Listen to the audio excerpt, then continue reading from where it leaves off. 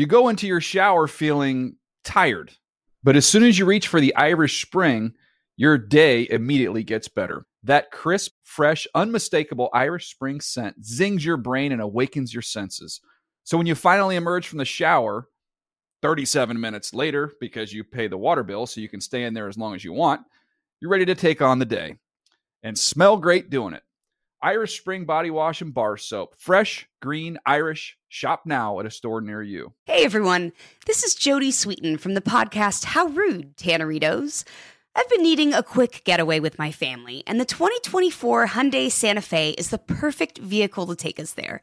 It has standard third-row seating, so I'm able to pack my entire family, plus pets, in the car, while also having enough room for our camping essentials. Available H-Track all-wheel drive will get us through any dirt trails, and available dual wireless charging pads will ensure we never have to worry about getting stuck with a dead phone in the middle of nowhere. Visit HyundaiUSA.com or call 562-314-4603 for more details. Hyundai, there's joy in every journey. You know that feeling when you walk into your home, take a deep breath, and feel new? Well, that's what it's like to use Clorox Scentiva. Because Clorox Scentiva smells like coconut, cleans like Clorox, and feels like energy. It'll elevate any cleaning routine to not just clean, but also make every room smell like a tropical coconut getaway. Discover how Clorox Scentiva's powerful clean and refreshing scents can transform your space. Get yours in coconut or other fabulous scents at a nearby retail store. The Around the NFL podcast loves the Counting Crows. Welcome back to another edition of the Around the NFL podcast, presented by New Era. My name is Dan Hansis, and I am joined in a room filled with heroes.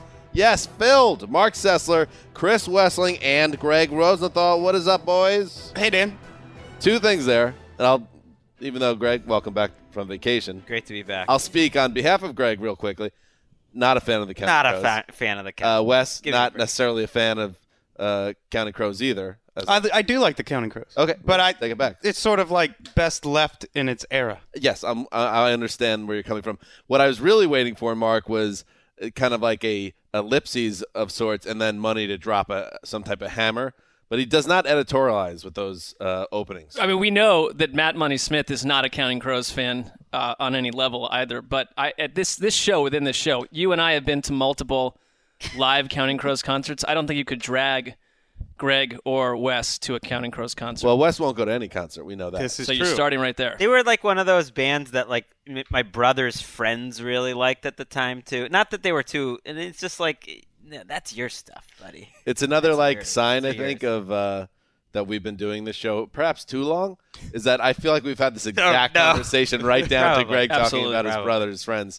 Yes, we're all back together for the first time in probably, almost a month, 4 weeks or so? It's been quite a bit. Greg, you were back east. How was your vacation?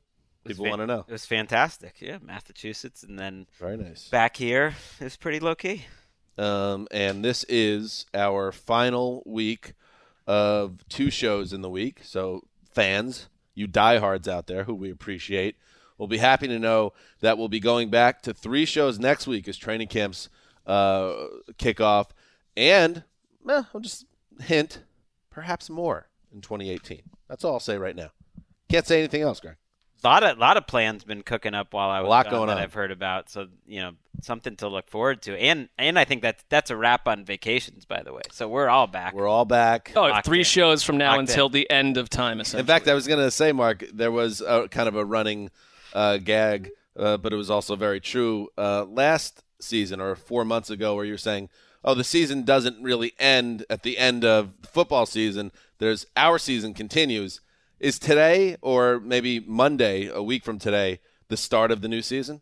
I think it's next week, but it's all for us because we're all back and we're all locked in now for months and months and months and many more months. I think today feels like our unofficial. I think it's next week. It's like a 28-week season starting next week. Keep grinding, Sessler. So the grind is on. It's grind 30. Let's roll. I'm ready to grind. Yes, this is, and we can't really get into it right now, but this is going to be maybe the biggest season ever for the Around the NFL podcast. I say that with great excitement. We're excited to share everything that's coming up, but not yet. For now, though, we are going to dig into what's happening in the NFL. A decent amount of stuff to talk about considering where we are in the calendar. Whenever there's a golf pro-am of any kind, and especially the Lake Tahoe one, guys are going to be chirping. So we're going to have some things coming out of there, including a big win for Tony Romo. Whoa, Romo is pretty good at golf. That's all I got on golf. He has a pretty nice overall life right now. Yeah, things are going nice for Tony. Ben McAdoo speaks. A prominent former rushing champion retires. And then we will talk some running backs because Greg hits the ground running up on the NFL.com with a piece breaking down all the projected starting running backs where he puts them in order from 1 to 32. So we're going to talk about that and just running backs in general. And one last note before we throw it to Lindsay in the news. The Kissing Cousins, Sessler, Wessling, the old Zeuser, and the Paramore, who now gets a name. She's engaged to be married. Keisha. We watched the World Cup final. Not a very good match, if you will, but it was nice seeing you guys.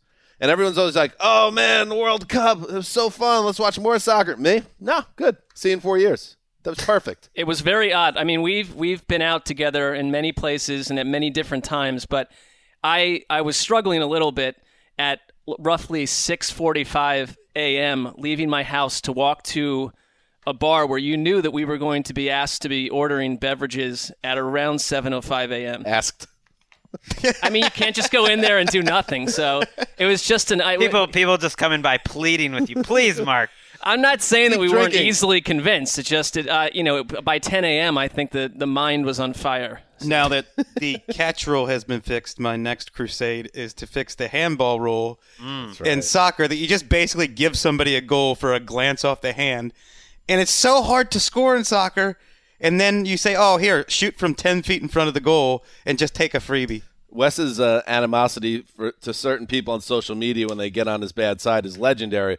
It was fun to actually be there in real time where we were all having a good time drinking beers. And then I would say for about 8 minutes of the match, Wes was just checked out, and you just saw him holding his phone just like just destroying people, blocking people. Block. It was a silent fury is how I Well, like describe it. fans of any sport, you get to a point where you just assume that the rules are there for a good reason and you don't question the rules. So you just go along with what the people in charge tell you, and that's what's happening in soccer. That's fair. Wes is the man to change it. Yeah, I mean, why not push the kick back 10 yards, say, and the percentage of conversions fails to a reasonable amount? Get ready for endless mentions. Dan Endless blocks. went on some soccer rant or two about the British song, and I noticed I got pulled into some mentions. Endless stuff about this, and I don't need it. I say it with peace and love because you know that we love our English listeners. I don't care. I don't care about the "it's coming home" thing. Like I referenced that it was something that I felt like was bad juju for the team, but I don't really care about the history of it or anything else. In fact, soccer is going in the top dresser drawer, and it's going away for 4 years. So that's good. Let's do some news. Hey, we man. The NFL Network's Greg Rosenthal. Aye, happening it is.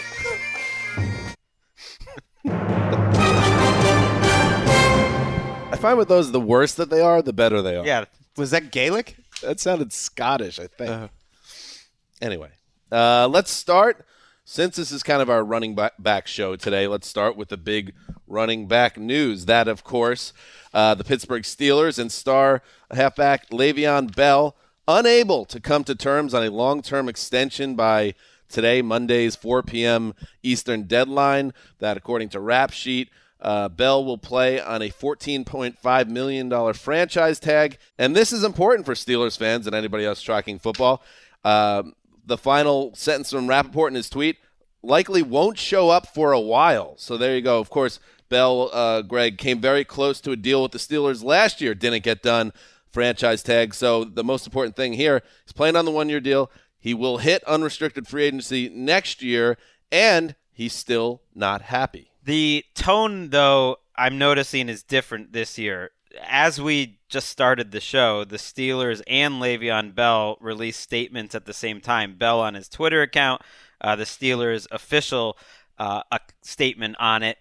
Both expressed basically hope and respect that they did try to work it out, that they're going to try to make a long-term deal after 2019. And most importantly, Bell says in his tweet that I'm sorry we let you down, but 2018 will be my best season to date. That does not sound like a guy who could possibly skip half the season, which was being threatened by, I think it was Schefter mentioned it as a possibility early. It sounds like he'll do what he did last year, which is show up late in training camp, and he'll be out there week 1, and he's not going to pass up a weekly check where he's getting paid, more than any running back's gotten paid in a year in a long, long time in the NFL. I mean, the messaging from early this morning was that this is probably not going to happen. And then and Bell's agent, Adisa Bakari, basically said they wanted to pay the position, not the player. And ultimately, I think it hurts Bell for multiple reasons. But how is his value going to be higher a season from now, a year later into his career, than it is right now? Well, he's still only 26. Like, he's early, maybe a little younger than some people realize. And he also, Wes, he didn't have his best year last year. He could have a better year this year and potentially have more leverage going into his age 27 season. Yeah, when he says he's going to have a best year to date, I don't believe that. First of all, he's had some great years so far. Right. And second of all, last year we saw that he was rusty. Because of his running style, he takes some time to get into synchronicity with his offensive line.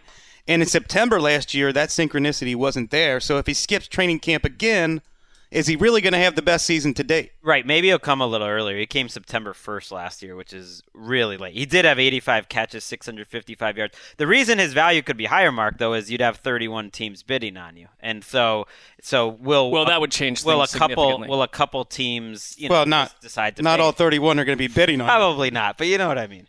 Other players, notable players with the deadline looming, LaMarcus Joyner of the Rams. He will play under his tag. They don't come to a deal.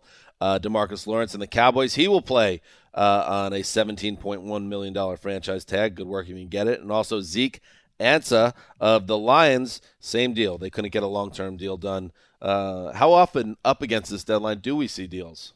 Rarely. I remember the year Demaryius Thomas was a free agent. We saw one for him. Let me give you two stats that are hard to reconcile for Le'Veon Bell. He has the most yards per scrimmage in his first 5 seasons of any running back in NFL history. Yards per scrimmage per game. In the 5 years he's been in the NFL, over that half decade, the Steelers have averaged more points without him in the lineup than with him in the lineup. And that's over 16 games.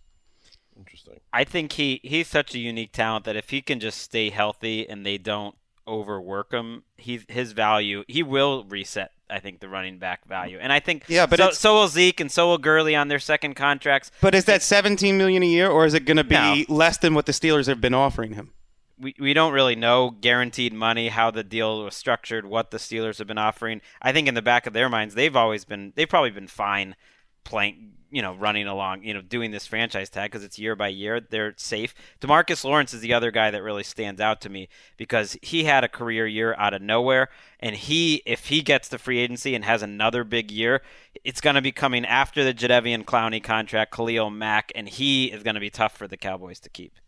Moving on, Ben McAdoo no longer with the New York Giants, of course, was fired last December as that team spiraled after a quality first year when he went 11-5 with the team, but things did not work out. The benching of Eli Manning probably was the thing that did him in. And now McAdoo is doing the press tour, trying to put it out there essentially that he's trying to change who he is. He's learned from his experience. But there was an interview with the New York Post and Paul Schwartz that really jumped out to me. Let's start. There's some bullet points in here because Ben, who didn't say anything interesting when he was the Giants coach, had a lot to say that was interesting. Now we'll start with what he thinks about the Giants. I think they're going to win this division. I think Philly, how much success has Philly had? I think they're going to have a hard time handling success. Dallas is like anybody in a bar, by the way. Dallas, I like their offensive line, but how long have we been saying that? Their defense, they got a bunch of young guys playing DB. Sean Lee is banged up a lot. And their D-line, they got a bunch of guys getting in trouble all the time. And Washington is Washington, right?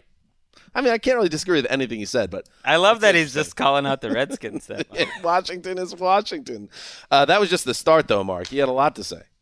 I mean, here's where I start with Ben McAdoo, because it was a multiple wide-ranging interviews where he dumps on almost all the college quarterbacks. I think he was very positive about the Giants, and this was an image makeover deal for him, where he talked about he grew up viewing the media as a total enemy, and he's learned he's got to do things much differently. But when it comes to all these opinions about the rest of the league and player X and player Y, my question would be, after what we saw from Ben McAdoo more recently, why do we care? Because it's nice to hear an honest opinion. This is how they talk about players, I think, in general. Like, the thing that struck me the most was he said Nate Solder wasn't a very good player. Don't think he's a very good player. Out of nowhere. It was Must have watched him in Super Bowl 51. It was a drive-by shooting. Look, Nate Solder has had some pretty bad stretches in his career, and there is probably some debate. He's up and down. He's maybe closer to average than a standout. But it was just interesting to hear. But he also calls it a great move that they went out and got him, too. I just find that contradictory there. I was thinking the same thing even when we were talking about it this morning. I was just reading it again just now. I think what he's saying is that Eric Flowers and the left tackle situation for the Giants was so bad. And he killed Eric Flowers. Bringing in an average player. Bringing in an average or even a below average guy, whatever he thinks Solder to be, is still a huge upgrade for Eli, which is probably true as well. He doesn't have good things to say, like you said, Mark, about Sam Darnold. He doesn't like his throwing delivery. He thinks Baker Mayfield's a college quarterback. He likes Josh Rosen because on Sunday you give me a prick and I'll take him. Okay. He called Lamar Jackson his second favorite quarterback. Right. I mean, I do find his opinions interesting. It's just that there is. It's not like listening to Bill Belichick espouse his opinion for 4 hours. Our buddy, or at least three of our buddies, Daniel Jeremiah, moved the sticks. Clearly, Dan's long-term enemy. He said something very wise, which he says things he's seen before. Recently hired. Coaches set expectations low. Recently fired coaches set expectations high for their former team. So he might be being upfront about his player evaluations, but it's a Stinky Davis move to say that your former team is going to win the division. Right. All of this stuff he learned that he told Peter King about, I learned this, I learned this, I learned that. Why does it take an offseason to learn so much? Why didn't you learn this during the seasons in which you were the coach? How about he's writing a manifesto that's already over 200 pages about what he did wrong? Yeah, it's like I like that though. He was trying to learn. Belichick did this. Belichick coming out of Cleveland had to go through the same self-evaluation process, and the only reason why he didn't learn during the season is that's when the bullets are flying and the Giants were in total chaos. Why didn't you learn after your first couple of seasons? Why did it take this particular offseason to look back and say, hey, I need to change things? He said he especially on the media side, because I think he really hurt himself with the Giants on that front, obviously. He was terrible with the media. Terrible. And he regretted it. He asked a friend, he said, I asked one of my friends in the game about it, and he said, you're smart, but when you answer questions from the press, you sound like an oaf. Yep. And you know what? When you lose your job and you have to actually self-examine why that happened, I do think you can learn. And a lot of these coaches are much better the second time around because of it. But is Ben McAdoo someone whose stock at this point is so damaged that a head coaching job would only come after he absolutely sizzled as a play caller somewhere else? I don't think it's ever coming again. I don't think his hair ever helped him either. From the weird part of season 1 to the slick back Reeser look in season 2, I mean, I thought that was a microcosm of his struggles. Moving on, DeMarco Murray. Did you know DeMarco Murray led the league in rushing 2 seasons ago? True story. And that wasn't even his best season. 3 seasons. It was 2016, I thought. 4 years removed from an 1,800-yard season. He played for the Eagles, and then he played for the Titans, and he did not lead the league in either one of those. So anyway, he had a nice season the first year with the Titans. He was great with the Cowboys for a couple of years then. There, but he kind of burned out a little bit. So the 2014 Offensive Player of the Year announced Friday in a live ESPN announcement. I don't know. It was a little weird watching it. I don't know if you saw it. He's retiring at the age of 30. Third-round pick by the Cowboys in 2011 out of Oklahoma. He ends his career with over 7,000 rushing yards, 49 touchdowns, went to the Pro Bowl 3 times. And Wes, just we were talking about Lev Bell, and you never know. The window for these running backs to be truly elite players. Murray, he went from nearly the best in the business to just another guy very quickly. I think he, as much as any player in recent memory, illustrates, I guess, the frustration with evaluating players outside of their teammates, supporting cast, coaching staff, health. Because when he's healthy and running behind the Cowboys' offensive line, he's an MVP candidate, Offensive Player of the Year. When he's healthy, running behind a Titans offensive line that was really good, he's a Pro Bowler. The next year, he plays through a hamstring injury. The offensive line isn't quite as good, and he looks like one of the worst running backs in the league. I just think it's so challenging to extract a player from his system and surrounding talent, and DeMarco Murray is the best example. Yeah, it's a great point, and his career wasn't the same. Everyone said it in the moment when he had 392 carries and 57 catches that year and some playoff carries that like they're going to ruin the rest of his career. And they basically were right. Play it out that way. And if you want to draw up the winners and losers column for this life choice that he's made, Mark Sessler, a big loser. Had a sandwich bet on this. Third person here. Yep, had a sandwich bet on this, said that he would land in the NFC East, and he's not landing anywhere. So landing on just the couch. Just another round of food that I must purchase for you all. I would call myself a loser. I do. I do like how hard DeMarco Murray. It's like the hardest thing.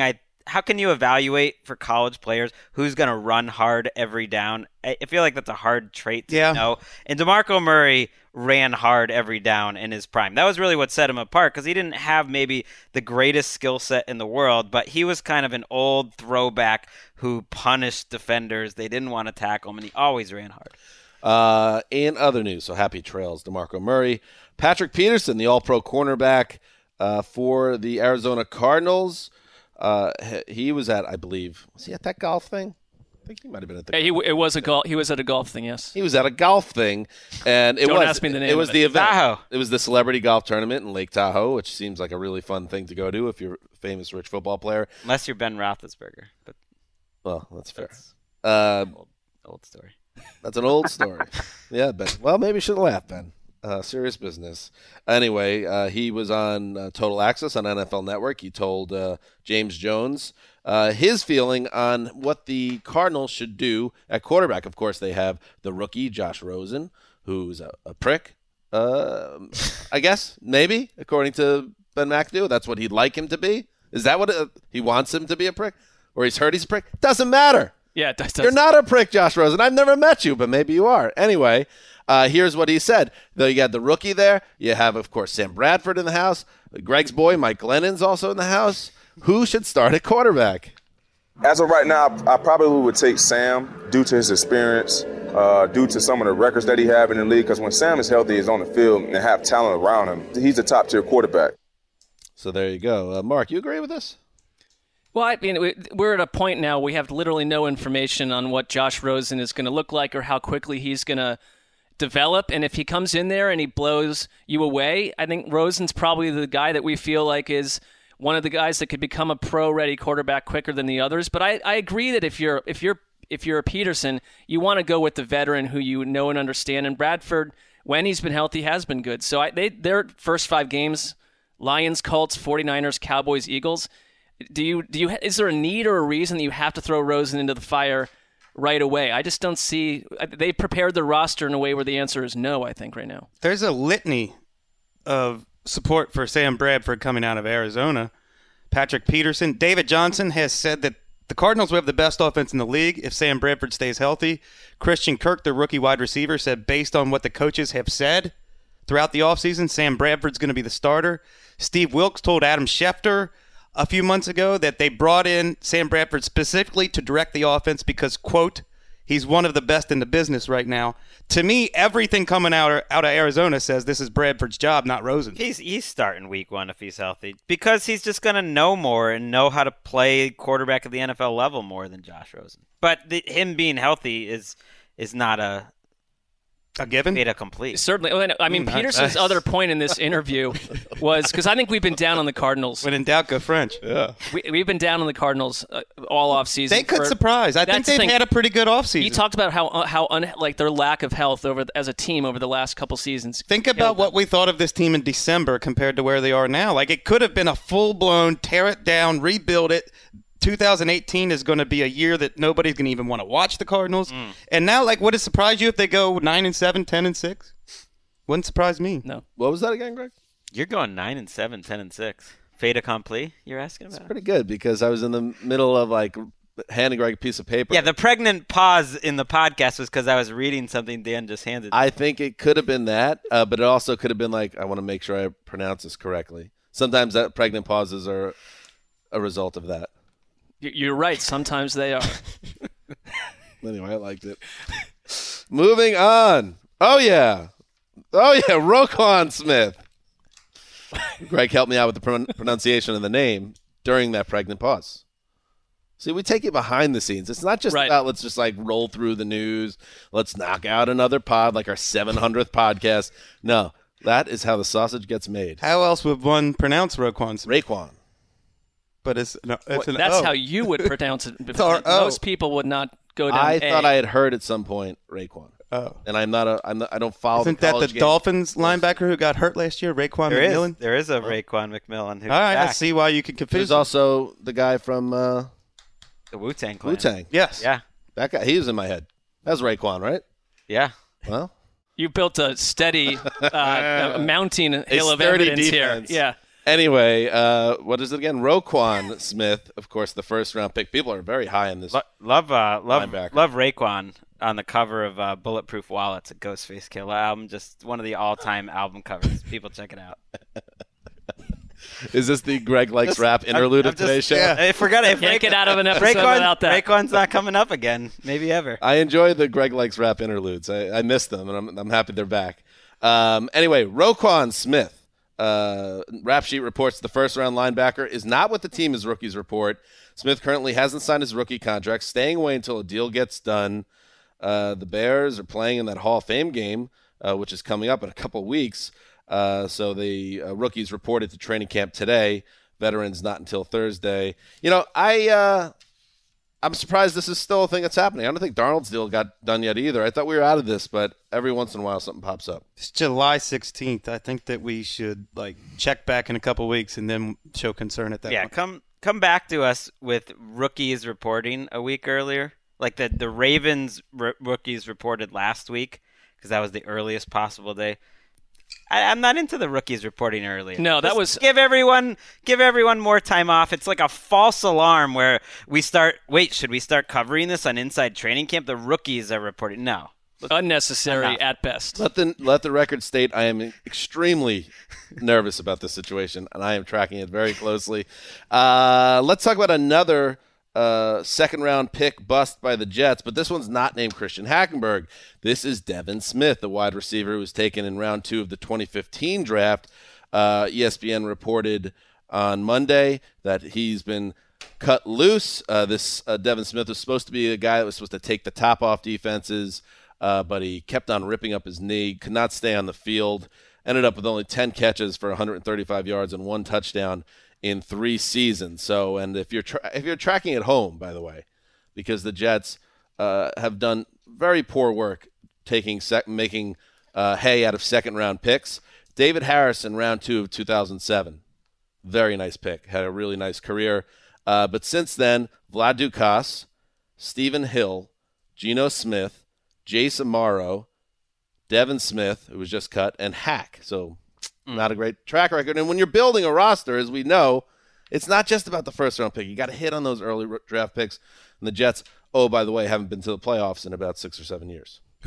Devin Smith, for me, will always be a reminder of why fan is short for fanatic. A particularly zealous Jets fan in Devin Smith's rookie year berated me on Twitter for not acknowledging that he is Wes remembers that he is just as talented as Odell Beckham. One of the most talented players ever to set foot on a football field. Devin Smith is just as talented as him, and I'm wrong for not admitting it or acknowledging it.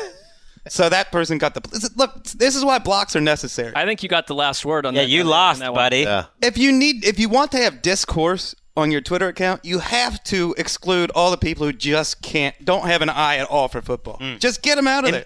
The people who say Andrew Luck is overrated, block them. In fairness to this guy, I went back to look at the RotoWorld post when he got drafted. Sometimes I like to do that just to see what the feel was at the time. Mike Mayock, as this draft went on, said Devin Smith tracks the deep ball as well as any college wideout I've seen in years. Some bad luck here with Well, he entered the league as a guy who would be a deep ball specialist, not Odell Beckham. I just want to get that. Yeah, straight. that's okay. Right, but we have no idea what kind of a football we're talking player two different he is, things. though. Also, just in general, that's one person like in the entire world that thinks that. Oh, there were a lot of Jets fans that thought he was like not Odell, but they thought he was going to be a great wide receiver. This is not on Mike Maccagnan because it's an injury situation. But Dan, I get that you are massively in love with Sam Darnold, and he fell to them, and they took him, and that could be great. But are you concerned at all about Maccagnan's track record drafting players?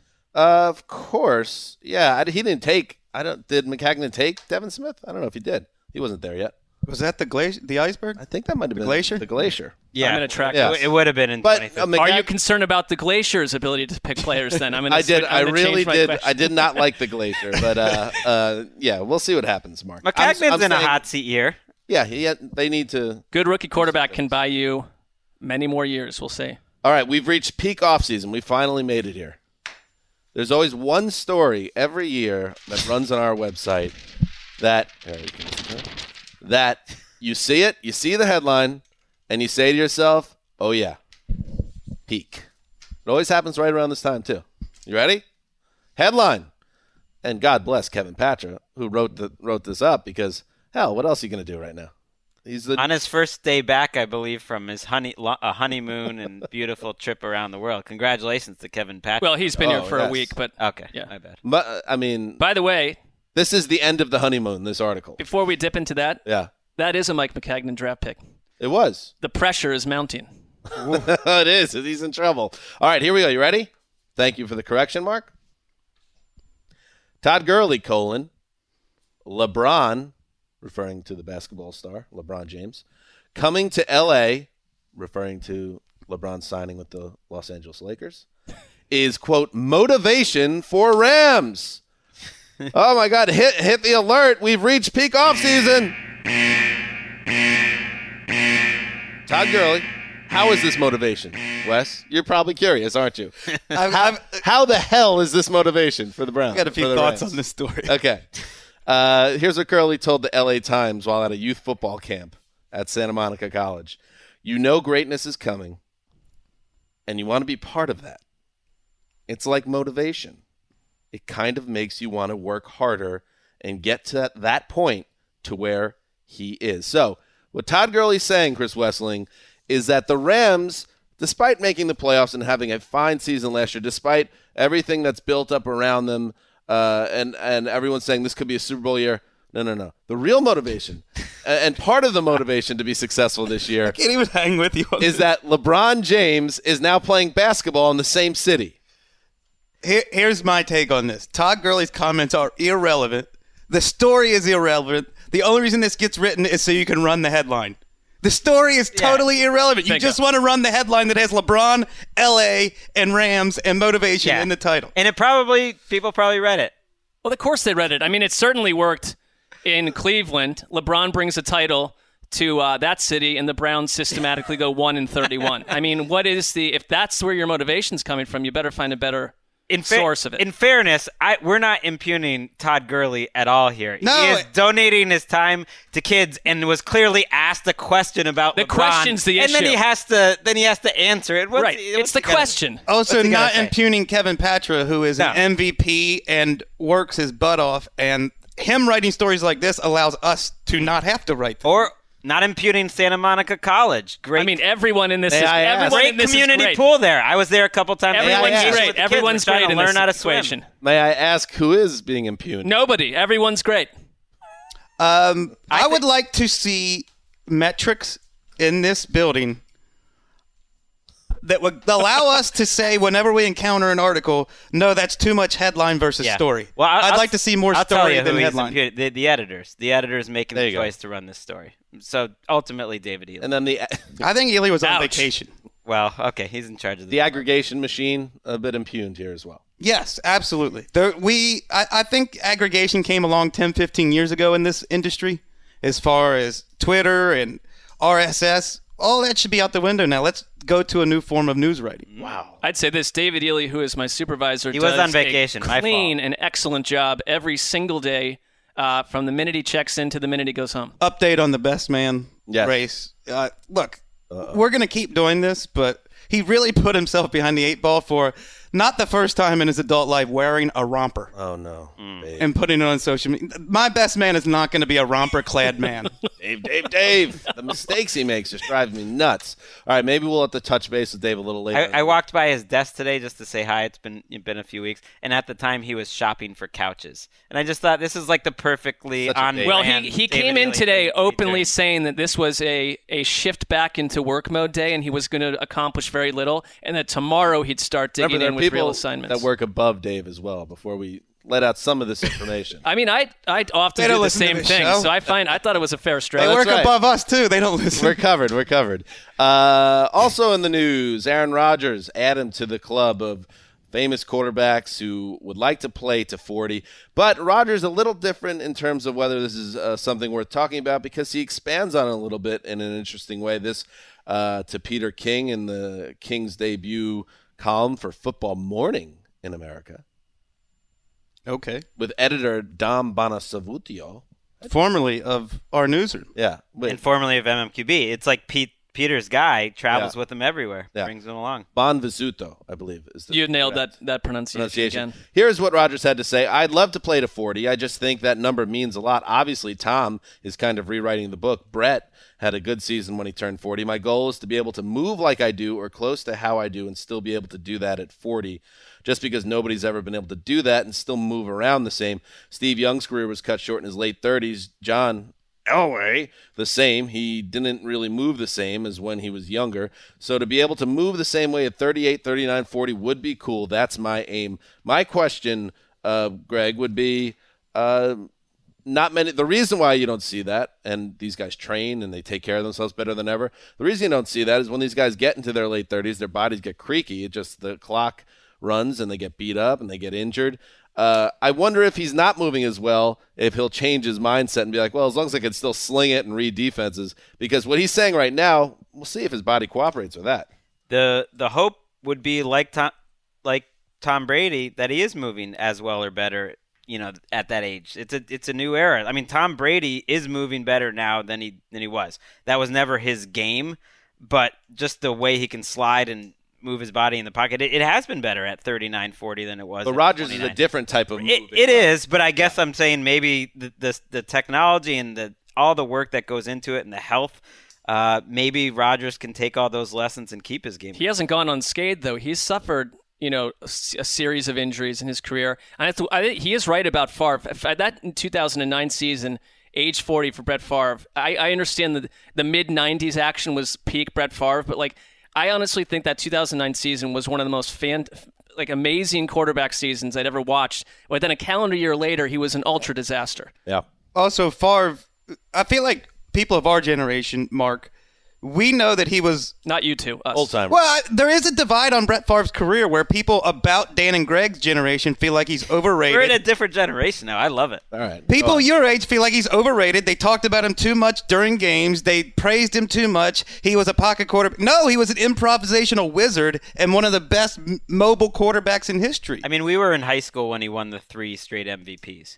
That was really what you're talking about, which has never been done before. Right. Maybe it'll never be done again. Quite liked Brett Favre's game. I feel like I never heard complaints about him until people your age started complaining.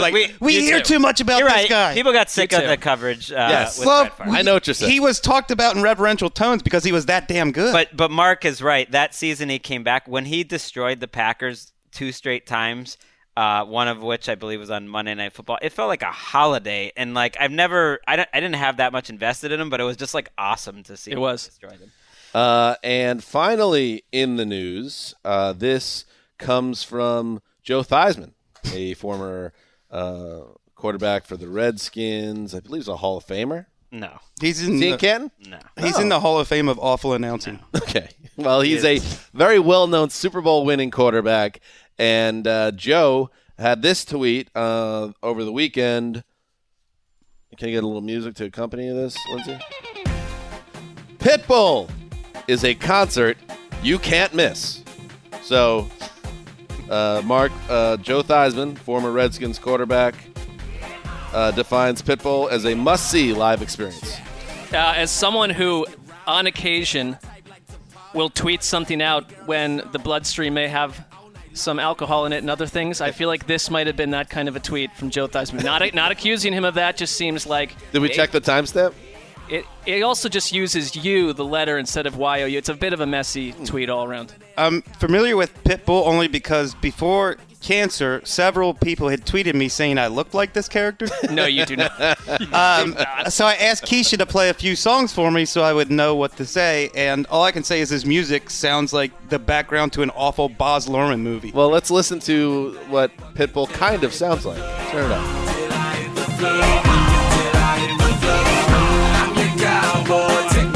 Okay, so that's kind of what he sounds like. This is one of the Cowboy cases where Take got Me that to song Your Tinder. Rodeo? Well, no, that's not actually. Who wrote these lyrics? this is one of the cases where the house music's basically the same. It is similar. Lindsay alerted me today, which I was kind of fascinated by, that actually in our music library that we could use, although the fact that we're talking about Pitbull, fair use covers, we could play a little Pitbull, but the powers that be in this building have foolishly decided that we cannot do anything like that. So we have to do this music. But when you do a search, fair use is a defense. It's not a policy. I don't want to hear it.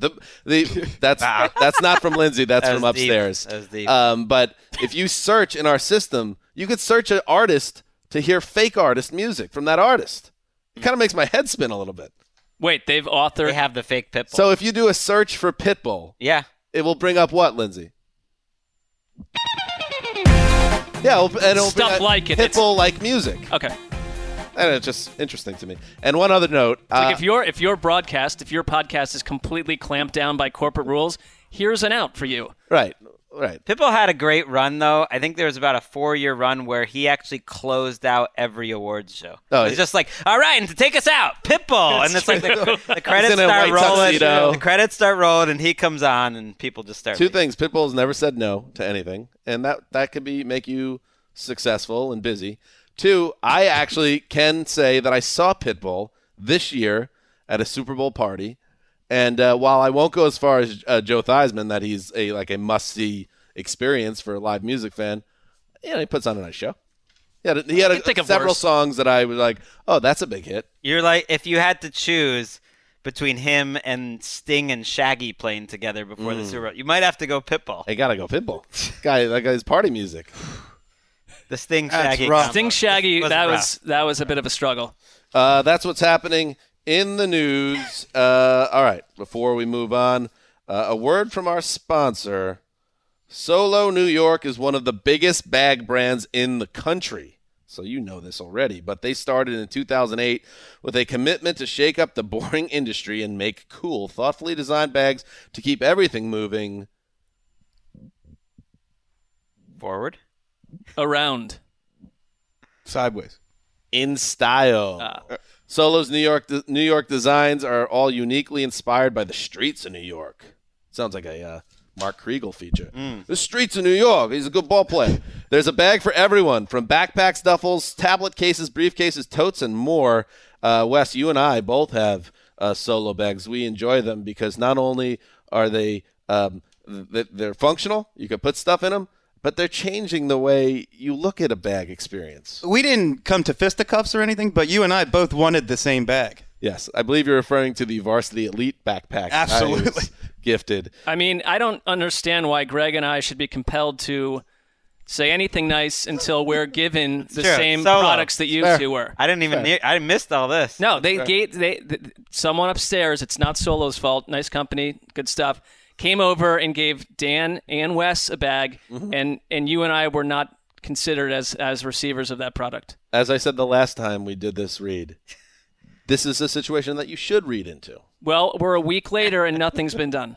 That's what I'm saying. Head to solo-ny.com/around to shop from hundreds of designs and get 25% off your order. Again, that's solo-ny.com/around for 25% off. All right, back to the show. Barry Sanders turned 50. How about that? How about the passage of time? Speaking of MVPs in the 90s, he split one of those awards with Brett Favre. He sure did. MVP. Barry Sanders, one of the great running backs ever. And I also saw him at a flag football event before Super Bowl 46 back in 2011, where he lost touches to Maria Menounos. Makes sense from a coaching standpoint. Just throwing out there. Was that McAdoo? Coach? Life comes at you fast. McAdoo may be involved. I think Snoop might have been the coach.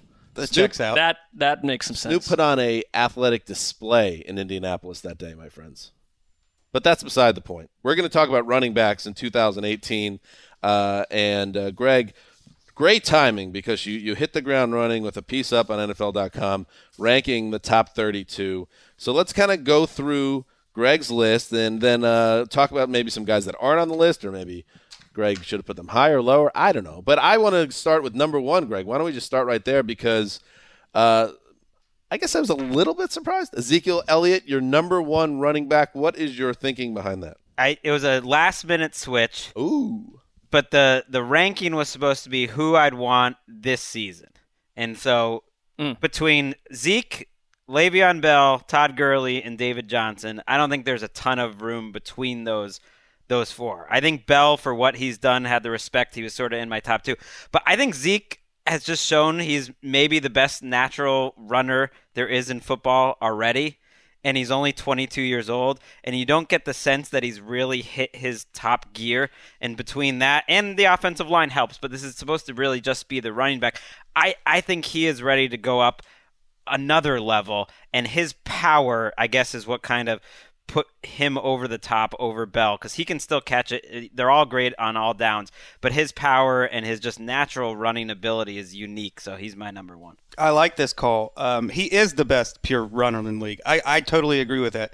And Le'Veon Bell would have been the safe pick, but I think it's a little inspired to put Zeke in there. I like it. I also think when you do these lists, and invariably they're going to retweet they're going to put this out in multiple ways, and they won't include this line, these are the players I'd most want on my roster for this season. Right. That's the key to why I think that also, even what we talked about with Bell, when he hits the ground in September or something, Ezekiel Elliott is a massive, after what was a troubling season for him last year, we're going to get the best version of him. Exactly. I think also he's going to be fresh, but I also think he's coming into a season where we are going to get his best. We're going to get his most motivated Ezekiel Elliott. He showed up to camp out of shape the last couple of years, or not in great shape. I mean, are we sure he's going to show up this year? And still led the league in rushing yards per game. Right, and he still played great. I just think between him getting a little more mature and the heat that was on him last year, that he's going to be even better. And even if he's not, he should still be at the top of this list. I mean, if he stays healthy, there's almost no way he doesn't finish with over like 1,600 yards. Yeah. Total offense. Yes. He's that type of star. I'm just curious, did you do this exercise last year? No. This is who would you have had going into last year as number 1? Bell. So he's still at number 2. The guy that I know probably moved up because he had a tremendous season last year, Todd Gurley. Is he a guy you were tempted to even put a little higher than 3? No. Just because of the other 2. If we had done this a year ago, I would have been so stupid, because I was talking about on this podcast, like, I'm not sure who do we like better, Melvin Gordon or Todd Gurley? I mean, that Todd Gurley. That's the Jeff Fisher effect. Is another great example of what Chris said of trying to separate player from the team around him, and it was difficult. It was difficult 2 years ago, and I think he bore some of the blame of his 2016 season. But you saw last year what he can do. Players can fall into bad habits when they're surrounded by poor talent and poor coaching. But David Johnson, to me, at number 4, this is kind of why, if you had tiers, I think it would be fair to say David Johnson is closer to number 1 than number 5. Yeah, when I went to Wes for some feedback, and he didn't like seeing his boy David Johnson at number 4 when he first said. Whoa. I am a scientist. You were on vacation, in fairness. It was literally the last day before my vacation that I wrote their last couple days. One thing you did miss while you were on vacation was that Wes had a little slip of the tongue and insinuated or outright stated that it was your call, Greg, to keep Mark out of the lab. Yeah, which is troubling. And I clarified that I was purely joking. Right, but not the way you're. Well, but I'm not in the lab, so something's happening. Yeah, so now, Greg, I think it's only fair that the floor is yours to respond to that allegation. Wes says it was a joke, but Wes's face after he made the comment was one of those faces where you said something that you knew you shouldn't have said, and then you have to quickly quickly spin. That's how I read that moment I think you read that correctly. on the show. So, Greg, you could clarify the situation. Well, hopefully. as a scientist, and as all great scientists know, what we're really after, and I believe it was best said by the doctor in the movie Concussion, we want the truth. we're looking for the truth. I want Sessler down. No. I want Sessler down there. We're just trying to look for the right answers. We're searching for knowledge, and Mark can help us. Did you just name drop Concussion and then was that Will Smith's accent in Concussion? I don't know. It's been a while. It's been forever. So I'm in. Now you can't hold that over. Wait, he's in the lab? Yeah, you can come down. See, it's all about what you want to no longer put in. your thing alone to kind of hang over my head. We're not gonna be exclusionary. I notice Wes isn't cheering loudly about this decision. Oh no, I encourage you to come, and being a scientist is all about peer review. You can put out your work, and then we review it for you. I think everyone. It's what you put into it is what you're gonna get out of it. Let me say, certain people in this room maybe are a little rusty about how to really have a bit play out beautifully. Because right now there's nothing else to play out. Now everybody's in. Well, what's left? Because I actually don't really feel that invited, and it's like, so in that case, you don't just go because you're kind of, I forgot to invite you, but please come over. Please come to the one party. Of those deals. Yeah, it's maybe the start of the end of that bit, but the beginning of my Will Smith concussion. We're on to back. Everything very dense ends, territory, and there's always something new. And we want the truth. What was that? What it was? Was that the exact line? I'm trying to remember because it was every commercial leading into that. But it wasn't, you can't handle the truth, because that would have been A Few Good Men. That would have been a weird accent for A Few Good Men. Tweet it, Dan, with the actual line, please. It was tell the truth. Tell the truth! That was it. Yeah. Okay, anyway. You have Alan Kamara at number 5, who's gonna deny you there. You have Shady McCoy at 6, and obviously, given his current issues, and we again don't know if he actually has legal issues on the way, but there's a lot of speculation around him right now. This could take him out of the mix entirely, but it's a good reminder how good Shady McCoy is and how LaShawn McCoy's presence on the field separates the Bills from being okay to being terrible. Yeah, this was written before all of the off-field stuff happened, but I was just thinking about McCoy, reminded of, remember earlier in his career, he was like a third down back that people thought couldn't handle more. And now he's turned out to be the total opposite, which is basically the most durable running back of his generation in terms of staying healthy, getting the touches year after year. One thing on Alvin Kamara, I like this line. Kamara has a flow so sick it makes you want to throw your food up. Oh, yeah. I forgot about that. Greg wrote this 4 weeks ago. I did something in... I read this piece from end to end, by the way. I did something in that ranking just to amuse myself. I wrote, since you bring it up, his whole blurb with a variety of different Lil Wayne. Lil Wayne. That was going to be my guess. And that would not have gotten my radar. So interesting. You gotta just keep yourself fresh. I think the word "no ceiling" popped up naturally, and then I just went with it. Is this the start of your veering away from sports writing into a new genre that combines sports writing with art? What is the I figured no one's really gonna notice. Maybe 3 people. I'm curious. What's the end game there? What would deem that a success? How many tweet mentions? Oh, 6 it's to 8? just it's already been deemed a success. I enjoyed it while I wrote it. That's really all I was searching for. Sometimes you have to keep yourself entertained while you're writing. The rest of the top 10, Devonta Freeman at 7, Kareem Hunt at 8, Leonard Fournette at 9, Mark Ingram at 10. If you're curious, the bottom of the list, because I like that, and then we could jump in with any other thoughts. These are the bottom 5 according to Greg Rosenthal.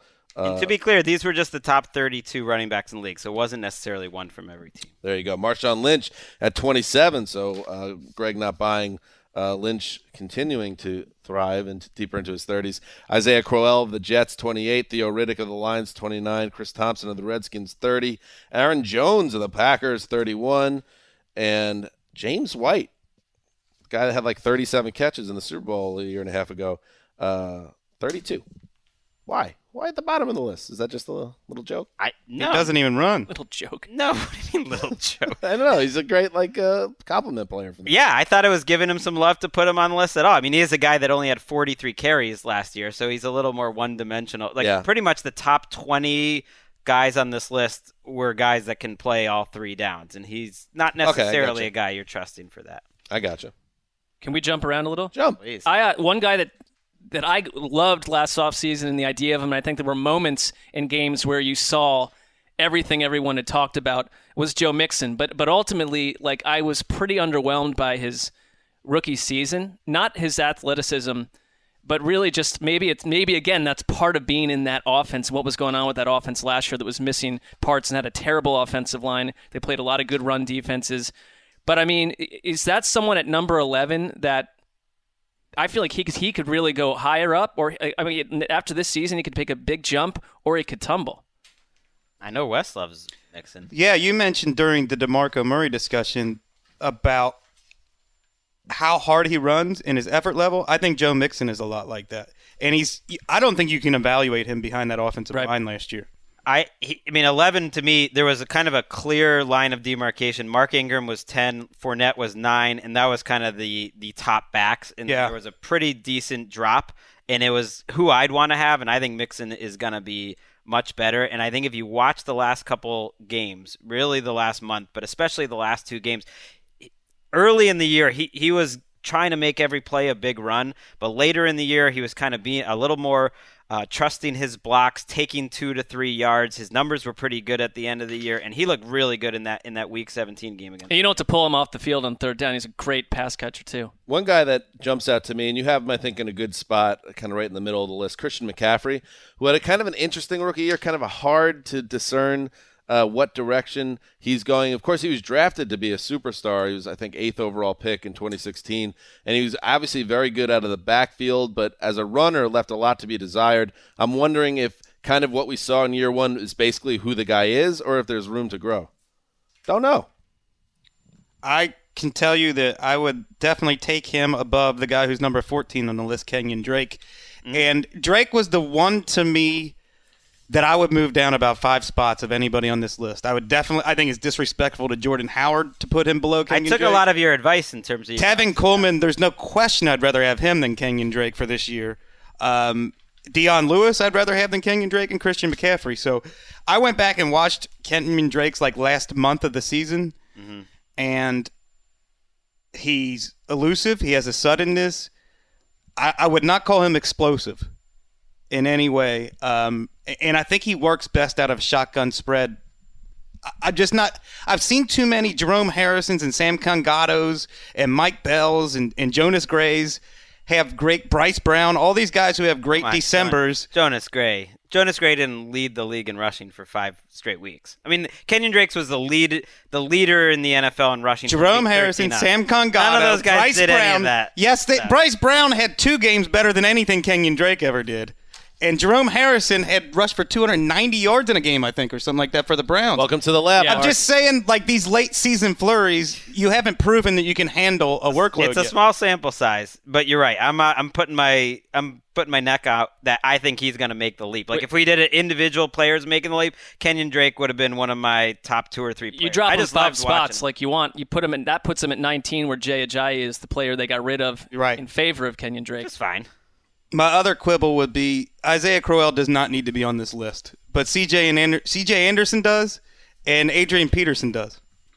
Sometimes NFL personnel guys get it wrong, and Adrian Peterson's an example. He can still play. Well, C.J. Anderson might get a chance to play quite a bit. Where would you put Peterson, Wes? Yeah, did you consider I didn't even think about it. I would put Peterson right around 21 before you get into the passing down specialists. There you go. Greg, NFL.com/Rosenthal. Do you have a vanity URL? No. Ooh. Where's the respect? Every piece should have a vanity URL when Greg's name's attached to it. I don't know what the vanity URL really does for Nothing. you, but we talk about it a lot. Remember, everyone, that we are trying to beat the system. #Let's Get Crooked. the Around the NFL podcast nominated for the Podcast Awards, the Listener Podcast Awards, which I guess is a thing. I don't know. We don't even know what it is. It doesn't. I've been to the site. It is a real thing, and we better be doing well. So just head to podcastawards.com and nominate Around the NFL in the, quote, sports category. We'd appreciate it. We got a lot of feedback from people that have done that. So let's stuff the ballot. Let's get crooked, and we'll fly. And keep in mind, everyone, Greg's piece up, okay? Mark, it's coming up later this week. 5 reasons why the Patriots will make the playoffs. Let's dig into that. In 2018, so keep your... By the way, tomorrow, 5 reasons the Bills will make the playoffs, and you talk about having to get creative. It's going to be your best work of fiction. Had to get a little bit of creative on that one. Ray Bradbury over there. All right, we'll be back on Thursday with our second show of the week, so make sure to check it out. It'll also, of course, be a video show presented by New Era, so that's fun. Oh, Theismann. Can you picture like Theismann with glow sticks? Completely out of his mind, just sweating profusely in the front row. Anyway, so we'll be back Thursday. Stan Hansa signing off for Quiet Storm, the mailman, the old boss, and Lindsey Fulton behind the glass. Till Thursday, take it away, fake football. Hang on to your saddle when you buck me on the wall and then you shake it like a rattler. Yeah. You a wild, wild girl, I can tell by the way you dress. I'm about to ride on the like a cowboy headed west. You go into your shower feeling tired, but as soon as you reach for the Irish Spring, your day immediately gets better. That crisp, fresh, unmistakable Irish Spring scent zings your brain and awakens your senses. So when you finally emerge from the shower, 37 minutes later, because you pay the water bill so you can stay in there as long as you want, you're ready to take on the day. And smell great doing it. Irish Spring Body Wash and Bar Soap. Fresh, green, Irish. Shop now at a store near you. You never want to find yourself out on the water fishing without the essentials. So it's best to always pack a Columbia PFG Solar Stream Elite hoodie to protect against the sun. I mean, it provides great protection, and it's really breathable so you don't get hot. That's a win-win. Columbia PFG has a lot of great gear, so before you head out on the water, head over to Columbia.com/PFG to shop their performance fishing gear. This episode brought to you by 20th Century Studios' Kingdom of the Planet of the Apes. Director Wes Ball breathes new life into the epic franchise. As a ruthless king attempts to build his empire at the expense of the remaining human race, a young ape begins a journey to fight for a future for apes and humans alike. Kingdom of the Planet of the Apes. Enter the kingdom in IMAX on May 10th and theaters everywhere. Get tickets now.